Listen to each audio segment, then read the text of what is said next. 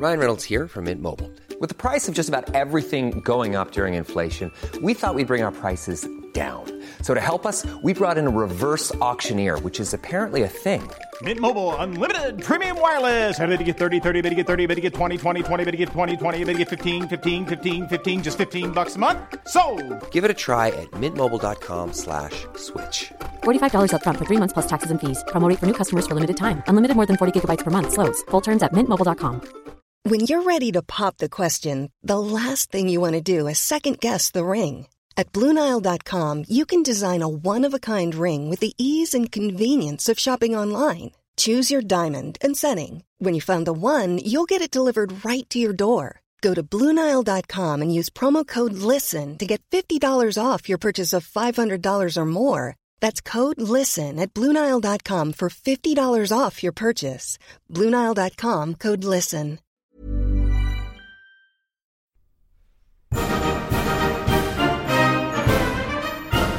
Many years ago, Riley Knight completed a degree in history. This proved to be a bad move, as it was absolutely useless for him. Until now, here's some half-assed history.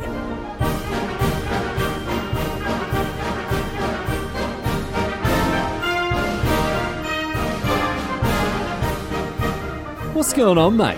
Great to have you along for some more half-assed history. This week on the agenda, going to be having a chat about William and Caroline Herschel.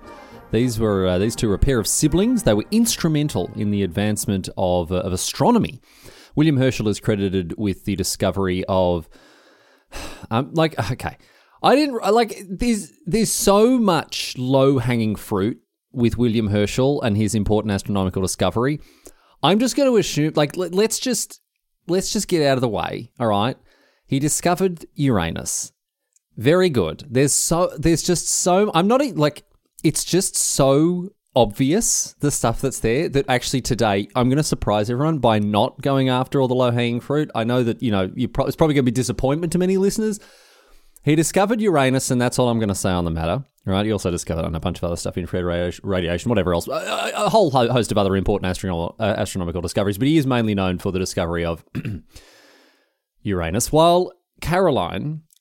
she discovered, nothing that, is going to make a 6-year-old burst into the giggles, but she did discover, made a bunch of important astronomical discoveries herself, including several comets, as she worked alongside her brother as his tireless assistant. William's pioneering work in astronomy brought him fame and fortune and even royal favour in his lifetime, and Caroline's work by his side also meant that she broke several barriers in her own right as well. Caroline Herschel was the first ever woman to receive a paid salary as a scientist and the first woman ever to hold a paid English governmental position. And between the two of them, they advanced the science of astronomy quite significantly, as I say, improving everything from telescope designs to astronomical cataloguing processes. And what makes their story even more remarkable, right, is that William started off in life as a musician and as a composer, while Caroline was almost forced to become a house servant before she became a singer, and only then became an astronomer. So there are a few interesting twists and turns in this one. It's a very personal story of two siblings who spent the majority of their lives working together to profoundly change our understanding of the heavens. So let's get to it. Let's get to it here and meet these two here. Their interwoven stories as they work together to unravel the mysteries of the stars. We're going all the way back here, all the way back to 1738, when on the 15th of November, William was born. William, or to give him the name that he was given at birth, Friedrich Wilhelm Herschel. He was born in Hanover, which is today part of modern Germany, but back then, part of the Holy Roman Empire. He was one of 10 children to his parents Isaac and Anna Ilse. Isaac played the oboe in the Hanover military band, and both William and his brother Jacob ended up following in their father's footsteps, and they played the oboe in the Hanoverian Guards Regiment. Now, at this point in time, Hanover, while it's part of the Holy Roman Empire, right, it is ruled by the same bloke who ruled Great Britain, George II. And in 1755, William and Jacob, they're taken to England with their regiment, right? At this stage, young Caroline, the eighth child, she's just 5 years old when her two older brothers are carted off to England. She was born on the 16th of March in 1750. And I'll tell you this, she had a pretty rough time of it growing up as well. Even at the age of 5, she was put to work in the household. Her mother stood in the way of her education. Isaac attempted to give all of his children a basic education, teaching them to read and write. But Anna Elsa, his wife, didn't really seem to agree with this approach and stood in the way of her young daughter, Caroline, actually receiving a proper education. And it only got worse as well, because at the age of 10, poor Caroline then got typhus, which affected her vision, stunted her growth. She only grew to be about 130 centimetres tall, which was short even by the standards back then. And as a result of her illness and its effects, her mother assumed that she would never marry or amount to anything at all, and so decided that she would instead become a house servant. Her mum prevented her from learning needlework or how to speak French, which were skills that she could potentially use to get a position as a well-paid governess. And instead, Caroline was put to work in the household doing all the chores for the family. So she really did have a rough go of it in earlier years, but fortunately, it did get better from there. I mentioned how William travelled to England with his regiment after a brief and unsuccessful deployment at the Battle of Hastenbeck, which was part of the 7 Years' War. William actually left the military behind him. He returned to England and he began full-time work as a musician and a composer. Now, he learned English very quickly, started going by the English version of his name, William, rather than Wilhelm. That's why we're calling him William today. And he played in various orchestras and ensembles during the 1760s. He also wrote a bunch of music. He wrote symphonies, concertos, sonatas, and in 1766, he was appointed the director of public concerts and the organist of a church in Bath, in the English city of Bath. And he played at this church's official opening in 1767. And overall, look, he did very well as a musician, did William. While he isn't known, to history as a Mozart or a Beethoven, anything like that, he still made a tidy living for himself off of his musical talents. And even today, you can go and listen to the symphonies he wrote, which are, excellent. They're very, very good indeed. And he wasn't the only one with musical talents, of course, with his father being a musician. Caroline also had a good deal of musical talent, probably inherited from her family as well, particularly as a singer. And after their father, Isaac, died, William was actually able to extract Caroline from her rather wretched situation in Hanover with her mother and and help Caroline put her musical talents to good use. William suggested that Caroline join him in England and perform as a singer at the same church that he was employed at, and overrode their mother's objections to the idea. And this was the reason that in 1772, Caroline finally escaped Hanover, escaped her overbearing and oppressive mum, and moved to Bath, joining William and singing as part of the concerts that he would stage in this church. And her talents as a singer opened up a new world of opportunity for this young woman. But she interestingly refused to sing for any conductor other than her brother, who she really did seem to idolise. But still, she loved living in Bath. Obviously, a very positive change in her life. She's moving in social circles. She's working as a singer and having a much better time than she was back in Hanover. So things are going very, very well for her. However, in the 1770s, both William and Caroline became less and less interested in music as the pair of them instead began to engross themselves in another field entirely, one completely unrelated, more or less, astronomy. William seemed to have ambitions of social advancement, and I tell you this, he was in a good position. He was in a good spot to pursue this, right? As a musician, of course, he was regularly exposed to people from the upper social strata, many of whom were so-called natural philosophers, these upper-class gentlemen scientists who spent their abundant leisure time investigating scientific questions as a hobby. And so William and Caroline, along with him, they became increasingly interested in astronomy. They read books such as James Ferguson's Astronomy Explained Upon Sir Isaac Newton's Principles and Made Easy to Those Who Have Not Studied Mathematics. Quite a snappy title, and there are a couple more like that coming this episode. Don't worry about this. And their music careers as a result began to dwindle. They didn't give up on music altogether straight away, because obviously that was how they were earning their crusts, but their astronomical careers really began to take off, and music slowly but surely started to be left behind them. William learned how to build telescopes. He took lessons from other experts, read extensively on the subject, and ended up dissatisfied with the telescopes that were available for him to purchase. And so instead, he started to build himself a telescope that was going to, conform to the standards that he was looking for here. He built these marvelously high quality telescopes, ground his own lenses, polished his own mirrors, right? And his work on telescopes would go on to be groundbreaking. It's pretty amazing that he looked at the available options and was just like, I reckon I could make a better one at home. But that is just what he did. He invented a type of telescope called, very appropriately, the Herschelian telescope. And I will admit, I don't really understand what they involve, but they were extremely hard to make correctly, as they needed large mirrors without any flaws, and Herschel had to make these mirrors himself. Well, I say himself, He was assisted, of course, by not only Caroline, but also another one of his siblings, Alexander, who also lived in England at the time, although Alexander didn't stick around for quite as long. In addition to helping him polish mirrors and set up telescope mounts, Caroline would read to William as he worked, because, you're sitting there polishing mirrors for hours and hours a day. It's not exactly enthralling work, so she would help to make sure that he was entertained, and also made sure that he was fed and looked after as more or less the head of his household. And together, they created a remarkable piece of scientific equipment. They created a telescope that really was at the cutting edge of astronomical technology at the time. And by the time that we get to 1773, William has begun to make preliminary observations of the night sky with this homemade telescope, with results that completely turned the science of astronomy on its head. Astronomy is still a hobby for William at this point. He's still making money from his work as a musician. But every night, right, he would go out, sweep the night sky with his telescope, make observations, and explain his findings to Caroline the next morning. He wasn't content with examining the planets or their moons or other nearby celestial bodies. He wanted to know more about the distant stars, and as a result, he spent a lot of time investigating them. Throughout the 1770s, William investigated stars known as double stars. These are stars that appear very close to one another in the night sky, although, of course, sometimes, in a lot of cases, there are yawning gulfs between them, but from our position on Earth, they look to be right next to each other.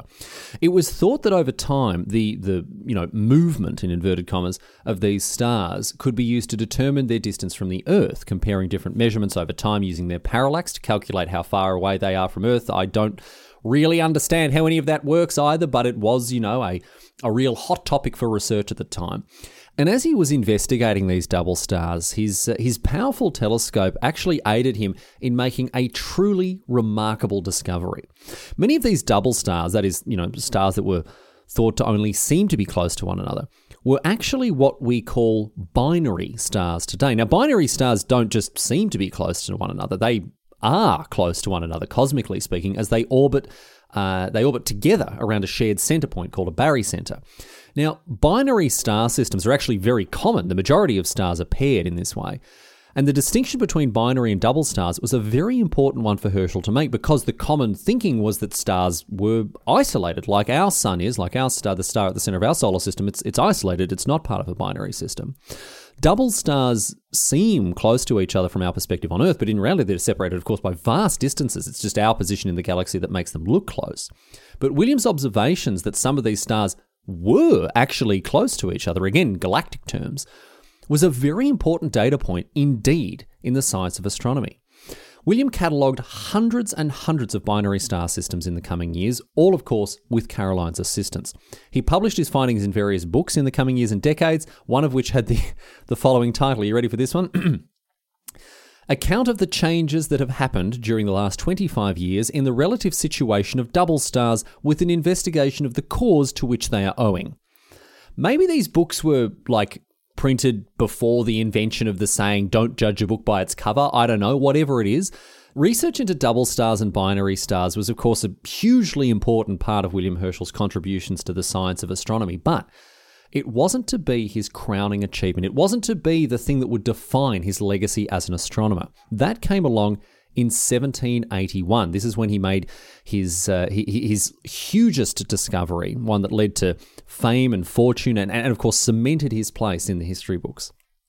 In 1781, on the 13th of March specifically, William was scanning the night sky, still hunting for double and binary stars, when he noticed a disc-like object through his telescope. Now, he thought initially that it was a comet, but in the coming days and weeks as he continued to observe this object, he began to come to a different conclusion about it. He corresponded with other astronomers about his observation and ultimately decided that its orbit indicated that it was a planetary body. It wasn't a comet, it wasn't a star or anything else like that. It was an actual, factual planet. And the reason that this was such a big deal is that there had not been a new planet discovered in our solar system for literally thousands and thousands of years. Mercury, Venus, Mars, Jupiter, and Saturn had all been observed by Babylonian astronomers in ancient, prehistoric times. But here we are in the 18th century with a new planet being discovered. This is massive. It is a monumental discovery. And once it was confirmed, William Herschel became a hugely celebrated figure. And showing that he was a very politically canny bloke, he named this new planet. He named it the Georgian Star, or Georgium Sidus, right? Naming it after the English king, George III. And this proved to be a good move.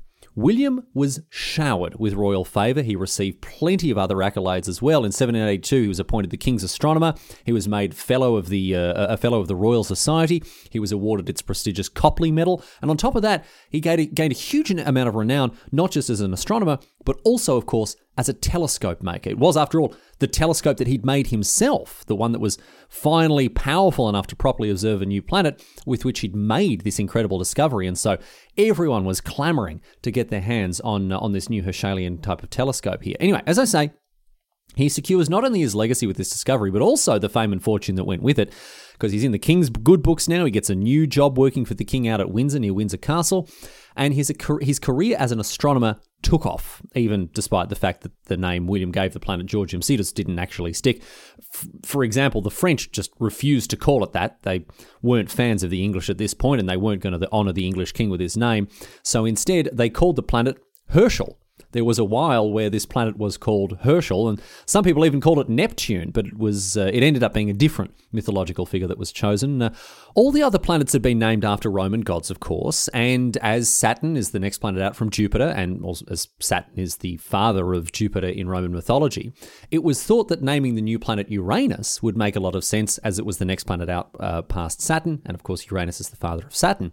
This was an idea put forward by astronomer Johann Bode in 1782, but it did take a long time for the name to stick, and in fact some British governmental documents right through to the mid-19th century, all the way through to the 1850s, still use the name Georgium Sidus. It took a long time for the name Uranus to actually stick. Anyway, as I say, William, he has snagged himself an enormous triumph here. He has become an overnight celebrity in the scientific world. The king has invited him to live in Windsor to work so the royal family could have access to his, remarkable telescopes. He's on £200 a year from the king to keep working. And you won't be surprised to learn that it is at this point that William and Caroline with him abandon their musical careers altogether and make this move to a little village called Datchet, which is near Windsor Castle. Although I have to say, in the case of Caroline, this move was made with some reluctance. She wasn't a fan of moving to this this tiny village in the countryside. She liked it in Bath. She liked the the connections, the friends, the social life that she had there. Didn't want to live in the countryside near Windsor. And on top of that, the house that they moved into, it was a bit rubbish. It had a leaky roof. The servant that they were supposed to have was in prison when they arrived. Bloody oops. But William and Caroline, they adjusted to their new position and they threw themselves into astronomy. With their musical careers now behind them, the two siblings began the colossal task of observing and cataloguing nebulae. This is a term that back then referred to scattered objects in the night sky that weren't stars or comets or the like. Today, we're a little more specific with our definition of nebulae. Nebulae are interstellar clouds of gas and dust, but back then, even other galaxies were identified as nebulae because back then we didn't know that there was such a thing as other galaxies. At night, William and Caroline, they would work on these deep sky surveys, as they were called, which were greatly aided in 1783 when they began to use a telescope that was 6 meters in length, much better suited to observing these vastly distant objects.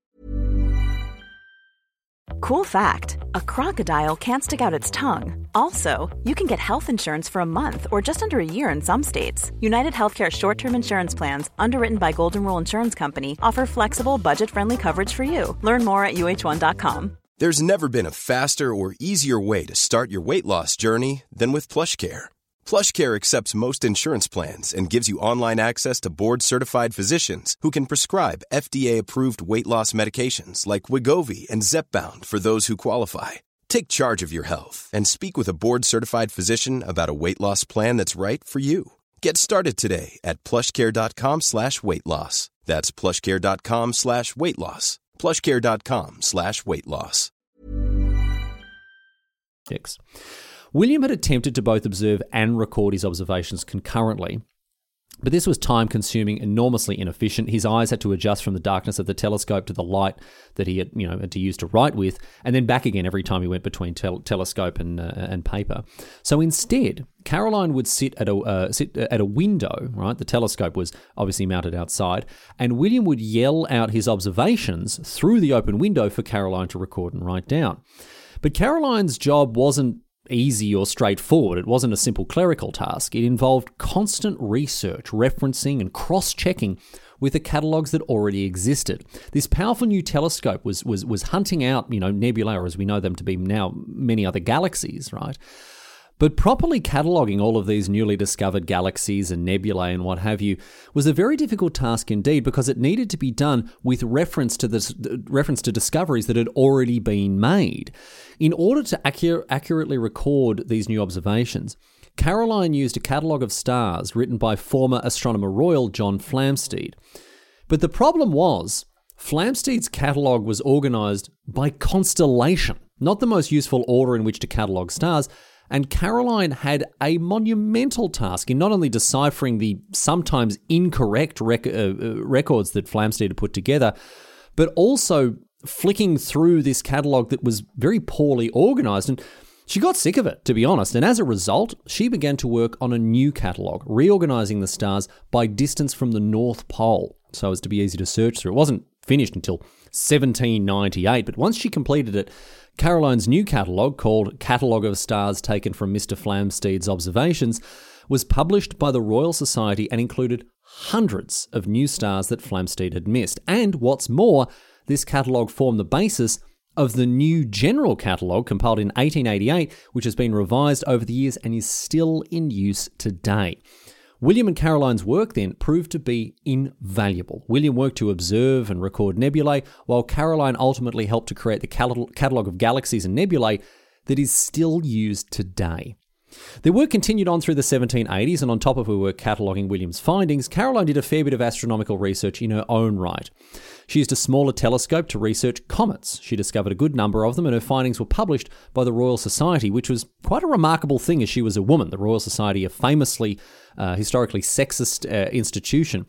And even more remarkable was the fact that she was actually paid for the work that she did with William starting in 1787. Now, it wasn't much, £50 a year, a quarter of what her brother had got. But it made her, as I mentioned, the first woman in history to have a paid position as a scientist, and the first woman to hold a paid government position in England. William, meanwhile, he continued his pioneering work on telescopes, which culminated in 1789 with the construction of a 12-metre telescope paid for by King George III. Now, you'll remember that the telescope that the Herschel siblings were using previously to discover these nebulae was 6 metres long. So this one was absolutely enormous, twice the size of the one that they'd been using throughout the 1780s. In 1785, William approached the king with his proposal. He asked for a $4,000 grant, although the project did go over budget, and the king gave him the money, and with this funding secured, William began construction on a gigantic telescope. The tube for this telescope was so big that people could walk down it without ducking down, and the mirrors inside it were over 1 metre in diameter. And on top of that, the whole thing had to be built inside an apparatus that could move and rotate and swivel to examine various areas of the night sky. It was no good building somewhere that it could only point at one patch of sky. It had to be moved. When it was completed, it wasn't just the largest telescope ever built. It was, at that point in history, the largest piece of scientific equipment ever built. And William used the new telescope to discover some of Saturn's moons, but in all honesty, it actually wasn't that useful as a telescope. The huge mirrors were very difficult to work with. They required constant maintenance to keep clean and proper. The technology to make the type of mirrors that they needed for a telescope of this size just didn't exist yet, and it wouldn't until well into the 19th century. So this telescope, unfortunately, was a little ahead of its time and wasn't backed up by the technological prowess of the day. Still, despite it being, very expensive and not very scientifically useful, King George III was very pleased with his investment, let me tell you this, because it looked very impressive. It brought scientists and tourists and dignitaries and other visitors to England just to see it because it was just colossal. And so he was happy enough with it just for the prestige that he got, even if it didn't result in a huge number of scientific findings. So throughout the 1780s, it's fair to say, professionally speaking, both Caroline and William, they were firing on all cylinders. William was making great strides in both astronomy and the craft of making telescopes, while Caroline was carving out a place for herself as a female scientist, which is a very, very difficult thing, very, very difficult position to successfully hold in those days.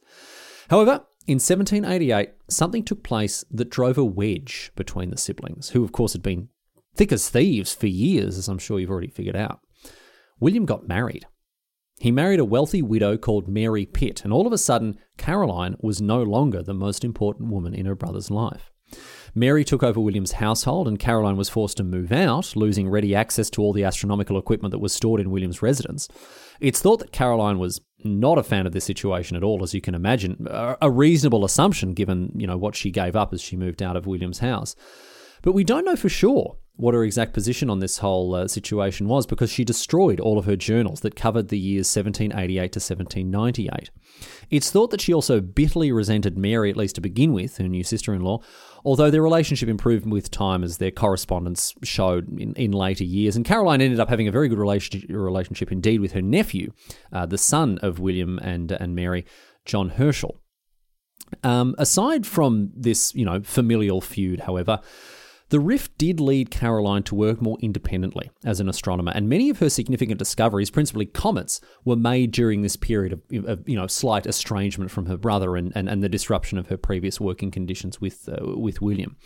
It's also when she worked on this the updated catalogue of stars and nebulae that I mentioned before, the one that went on to become the new general catalogue, as you'll remember. So it was a very important time in her career as an astronomer, and she gained sufficient respect as an astronomer in her own right to be invited to spend a week with the royal family in 1799, and even the Royal Society, this famously sexist organisation, which didn't admit female fellows until 1945, it continued to publish her findings, which really was quite remarkable.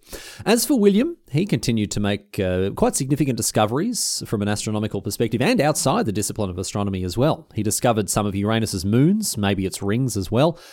He measured Mars's axial tilt and observed its ice caps, and he even began to study the makeup and the structure of the Milky Way, although he did get a lot of stuff wrong about that.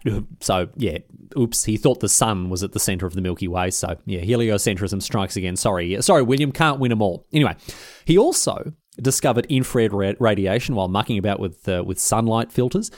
He used a thermometer to prove the existence of light beyond the visible spectrum, and in so doing, while he didn't research it super thoroughly, he did at least prove the existence of infrared radiation. And on top of all of this one is really bizarre, right? He also established the fact that coral isn't a plant, but an animal.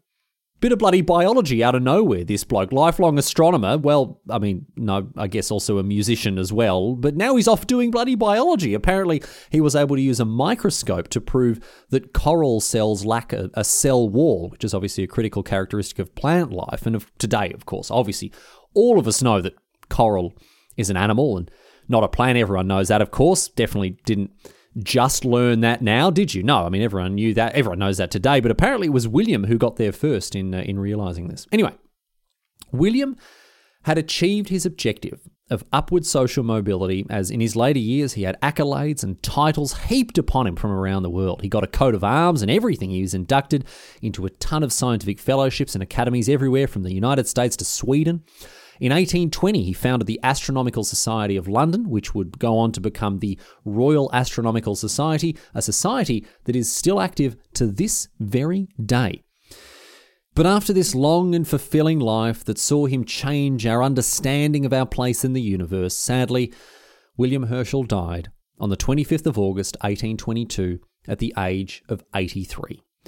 And of course, he owed much of his lifetime of achievement to his sister, who, as I hope I've made very clear by now, was a tirelessly dedicated assistant to him throughout his entire life. Caroline was devastated by the loss of her brother. Their relationship may have never been the same after he married, but they were never properly estranged or anything else like that, and they remained close. Poor Caroline was deeply affected by the death of William, and understandable given the sheer volume of time they had spent together throughout their lifetimes.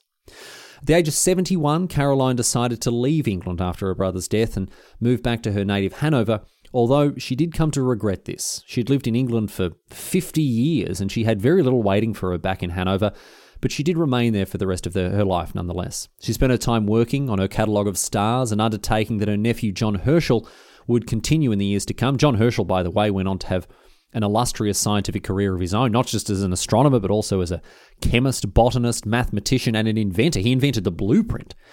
John went on to travel to the Southern Hemisphere in an effort to bring the catalogue to a greater degree of completeness with the stars visible there. His career is also very interesting indeed. Might be worth an episode in and of itself. But back in Hanover, Caroline, she continued to work away in her twilight years, although she was unable to make any new discoveries of her own. Unfortunately, Hanover just wasn't suited to, original astronomical investigation, and she was, of course, very old by this stage.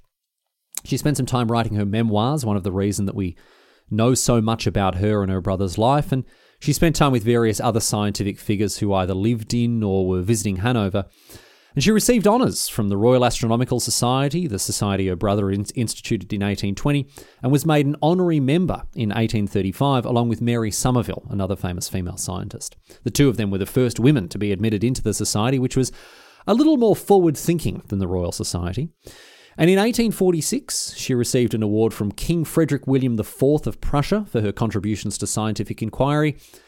And after this, she died just a few years later, in 1848, at the age of 97. A towering figure in astronomy, to be sure, but also a pioneering woman who made her mark on the history of science in a way that was nigh impossible for women back then.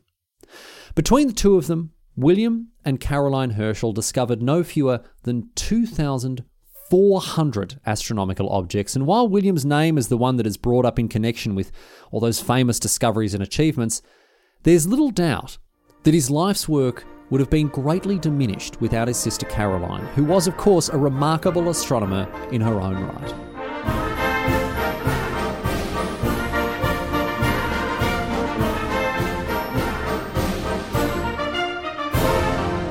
But that's it. That's all she wrote today, sports fans. That is the story of William and Caroline Herschel. And it was great to have a little bit of a history of science episode once again. I do love to get across them. So I'd love to hear suggestions. If you've got other ideas for this sort of thing, history of science, history of inventions, technology, all that sort of stuff. It's always great to get across these ones. So if you've got a suggestion, please let me know. halfasshistory.net is the best place to send in suggestions, or on the Discord, bit.ly/join Riley's Discord. There's a little channel down there. You scroll down, you can see Half Ass History topic suggestions. And I read through there very regularly, and always researching the stuff that people send in. So thank you so much to anyone who's sending in ideas or feedback or anything else like that. If you want to support the show, of course, listening to the show is a lot of support as it is. But if you want to support the show financially, patreon.com/halfasshistory. There are plenty of people supporting the show every week, and I appreciate each and every one of them. Thank you so much, Exalted Patreons. If you'd like to join up there, you can get access to behind-the-scenes uncut episodes, bloody show notes, all sorts of stuff there. But I tell you every week, of course, you already know about this. And a special thanks, of course, to anyone who is out there telling their mates about the show. It's great to get the word of Half-Ass History out there, so thank you very much. I'll be back next week with episode 150. Can you believe it has been so long? And I appreciate everyone who's been here, whether a new listener or an old listener. It's great to have you. We're going to close out the show. I did say we were going to avoid the low-hanging fruit of the planetary discovery made by William Herschel. I did say that we weren't going to make too many jokes about Uranus, but let's have one as a treat. As a little treat, let's just have one. This question posed on Reddit comes to us from Redditor Chris Craig, who asks, if I study Uranus with a telescope, doesn't that make me a proctologist?